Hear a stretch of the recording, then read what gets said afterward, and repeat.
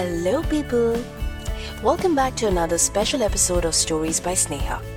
I'm Sneha Achrekar, your host and the writer of this series. Today's story is written by Anupama Dalmia. Anupama is a 20-time award-winning blogger, author, social influencer, creative writing mentor, choreographer, and a mother to a 5-year-old. She's a Karamveer Chakra Silver Awardee, which is a global civilian honor presented by International Confederation of NGOs in association with the United Nations. She has been featured among the top bloggers and influencers of India on multiple platforms. So, let's listen to And She Shut the Door. Kalki struggled to shove the dazzling, embellished azure kurti down her body. She glanced at herself in the mirror. Less than 2 years ago, she was inside the same trial room, effortlessly slipping into clothes 2 sizes smaller than the one currently in her hands. Before she could meander further into the past, she was called out for frantically by her present. Kalki, are you done? Arav is getting cranky and wailing too loudly. Yes, give me a minute, Akash. As Kalki tried to placate her adorable and impish 8-month-old, she noticed that Akash's gaze was fixated on the lady standing beside them in the lift of the shopping precinct with a tiny tot in her arms, donning a striking red maxi dress on her body with just the right curves. She looked every bit alluring.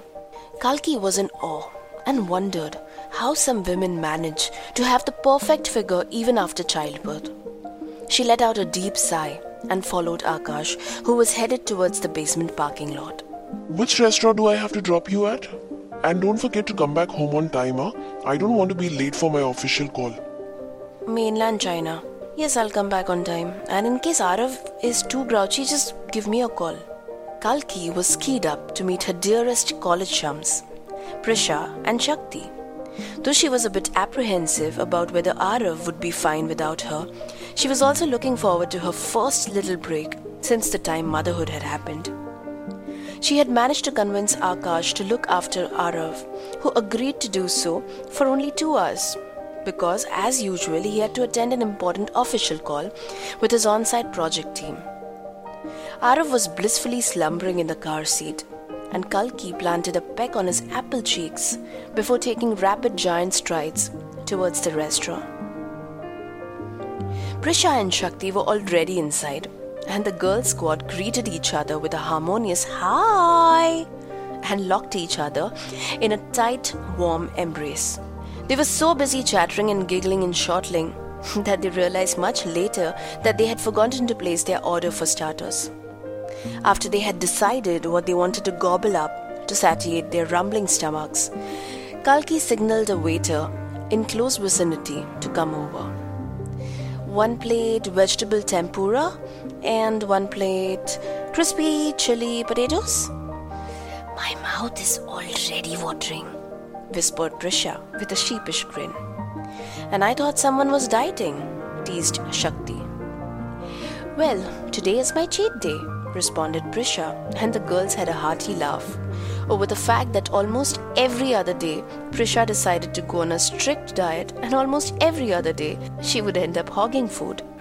Shakti had been observing that there was something slightly off about Kalki's demeanor. She had always been the most sensitive and perceptive one amongst the trio. When she prodded Kalki to open up after the initial dismissal, it didn't take long for Kalki to pour her heart out to her close buddies. I don't know why, but I think my relationship with Akash has been spiraling downwards since the time I gave birth to Arav. It's not just about lack of time for each other. We seem to have lost the connection, and there is absolutely no romance. I just feel like he doesn't love me anymore. I don't see adulation in his eyes for me anymore. Maybe my unattractive form is repelling him. Oh, that happens with everyone. Don't worry. Don't ignore him because of your baby. Focus a bit on your looks and start dieting and exercising now itself. Try to make him feel special in little ways. Then see how he comes behind you like the rats in Pied Piper, suggested Prisha, laughing at her own waggish simile. "Oh, please," remarked Shakti, chiding Prisha over her advice for Kalki and dismissing it. "Prisha, what gibberish are you muttering? You know, this is one of my biggest pet peeves. When a woman confides in someone that post-delivery her relationship with her spouse has been impacted, the usual advice she receives is to work on her looks and make him feel special and give him attention, maybe even mollycoddle him. Like, seriously, are men overgrown children? Maybe such an advice is well-meaning, but it's unfair, right? How about suggesting them to talk it out like sensible adults instead? How about letting the man know what is really the cause of the woman not being able to give him any time? Maybe she is bogged down by the responsibilities and pressures of motherhood. Maybe she's suffering from postpartum depression and she needs urgent help. Maybe the man is struggling to adjust with the changes. It could be anything, right? I don't say that the couple should not be advised to have their own quality time together, but why do we simply trivialize this issue and think that just enticing the husband is going to solve the problem? Shakti, sorry, my thoughts are not as deep as yours on such matters, but I just said what I think is practical, justified Prisha. Kalki feared that this conversation could turn into a heated squabble. She stepped in and insisted that they forget about this topic, because she did not want to squander this precious little time that she had over this discussion. Reluctantly, Shakti agreed, and they spent the rest of the afternoon chatting away in glee and reminiscing the good old days. Shakti was supposed to drop Kalki home, but to her dismay, Kalki was engrossed over the phone almost throughout the entire car journey due to some urgent work. Once they reached Kalki's swanky apartment complex, they found that Akash was at the main gate itself, sauntering around with Aravind the stroller. Akash and Shakti exchanged pleasantries and began to have a casual tete-a-tete. By the way, Shakti, I must say that you have maintained yourself quite well, even after bearing a child. I think we had twins, and the doctor forgot to take out the other child, which is still in Kalki's womb, mocked Akash and roared with laughter. But none joined him. Shakti was livid as well as uncomfortable. She shot a fleeting look at Kalki, whose expression clearly indicated how embarrassed and hurt she was by the comment.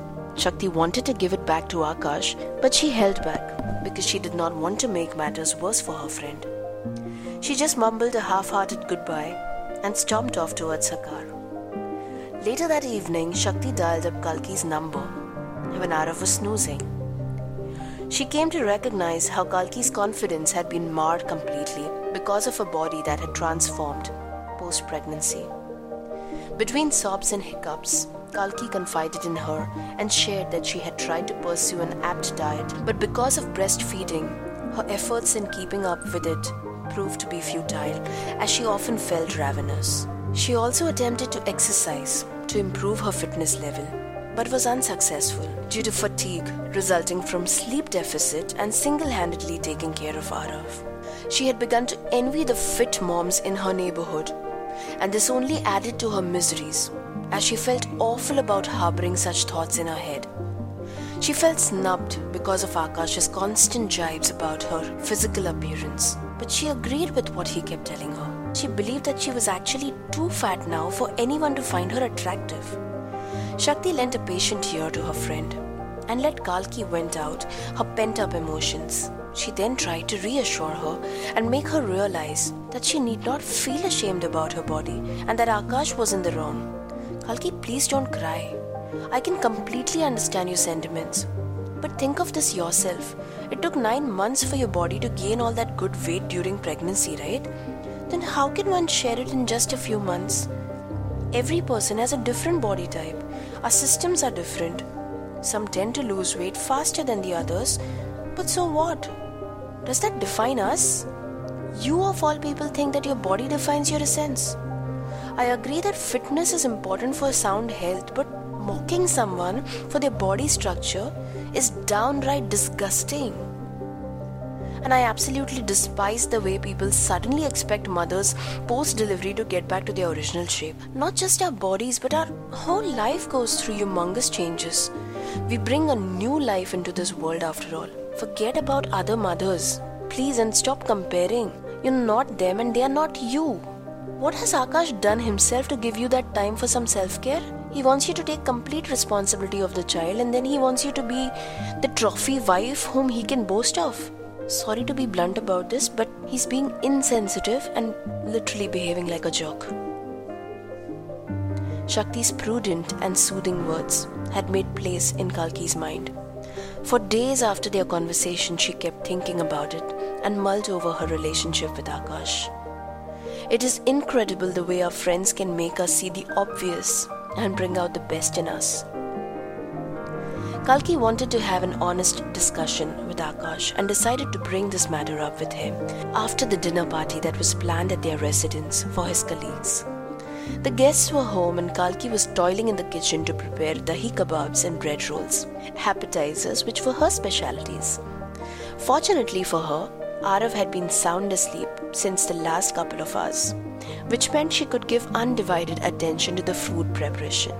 Kalki was passionate about cooking and loved treating others to her delectable delicacies. Akash's friends were devouring the starters and were amazed by the presentation too.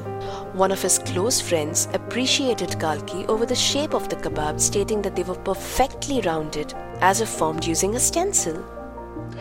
Oh yes, agreed.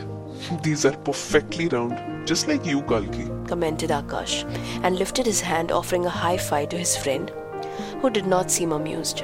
Kalki winced and almost immediately retorted, "Oh well, I delivered a baby. What's your excuse, Akash?" snapped Kalki, pointing towards Akash's pot belly. There was an awkward silence. Kalki rushed towards her bedroom. Akash was fuming and followed her to confront her. Kalki was dressing up Arav and putting stuff inside her handbag. Akash was perplexed and probed her about what she was up to. He offered to go himself if it was to purchase ingredients for dinner, but Kalki's response hit him like a thunderbolt. "Akash, I'm going to Shakti's house. I might be late. Don't worry about us. She will drop us home." What? And what about the main course? Who will prepare it? "Well, I don't know. They are your friends, so do whatever you deem is right." Are you insane? What kind of behavior is this? And how could you make such an insulting comment on me in front of my friends? I was only joking, but you overreacted. You cannot respect me and expect me to cook for your friends. One comment from me made you so irate. Just think about how I feel, Akash, when you keep taking potshots at my figure. I had no choice but to say that. Otherwise, you would have never understood. Kalki tramped out of the room with Arav scooped in her arms, slamming the door behind her. With this, she had shut the iniquitous norms of body shaming out of her life. Hey, I hope you like the story. If you like this podcast, don't forget to subscribe to Stories by Sneha on Anchor, Spotify, Hubhopper, Castbox, Google Podcasts, Apple Podcasts, or wherever you get your podcasts from. If you have a story to tell, drop me an email on storiesbysneha@gmail.com. You can follow me on my Instagram handle at the@agatist. I'll see you next week with a fresh episode. Thank you for listening.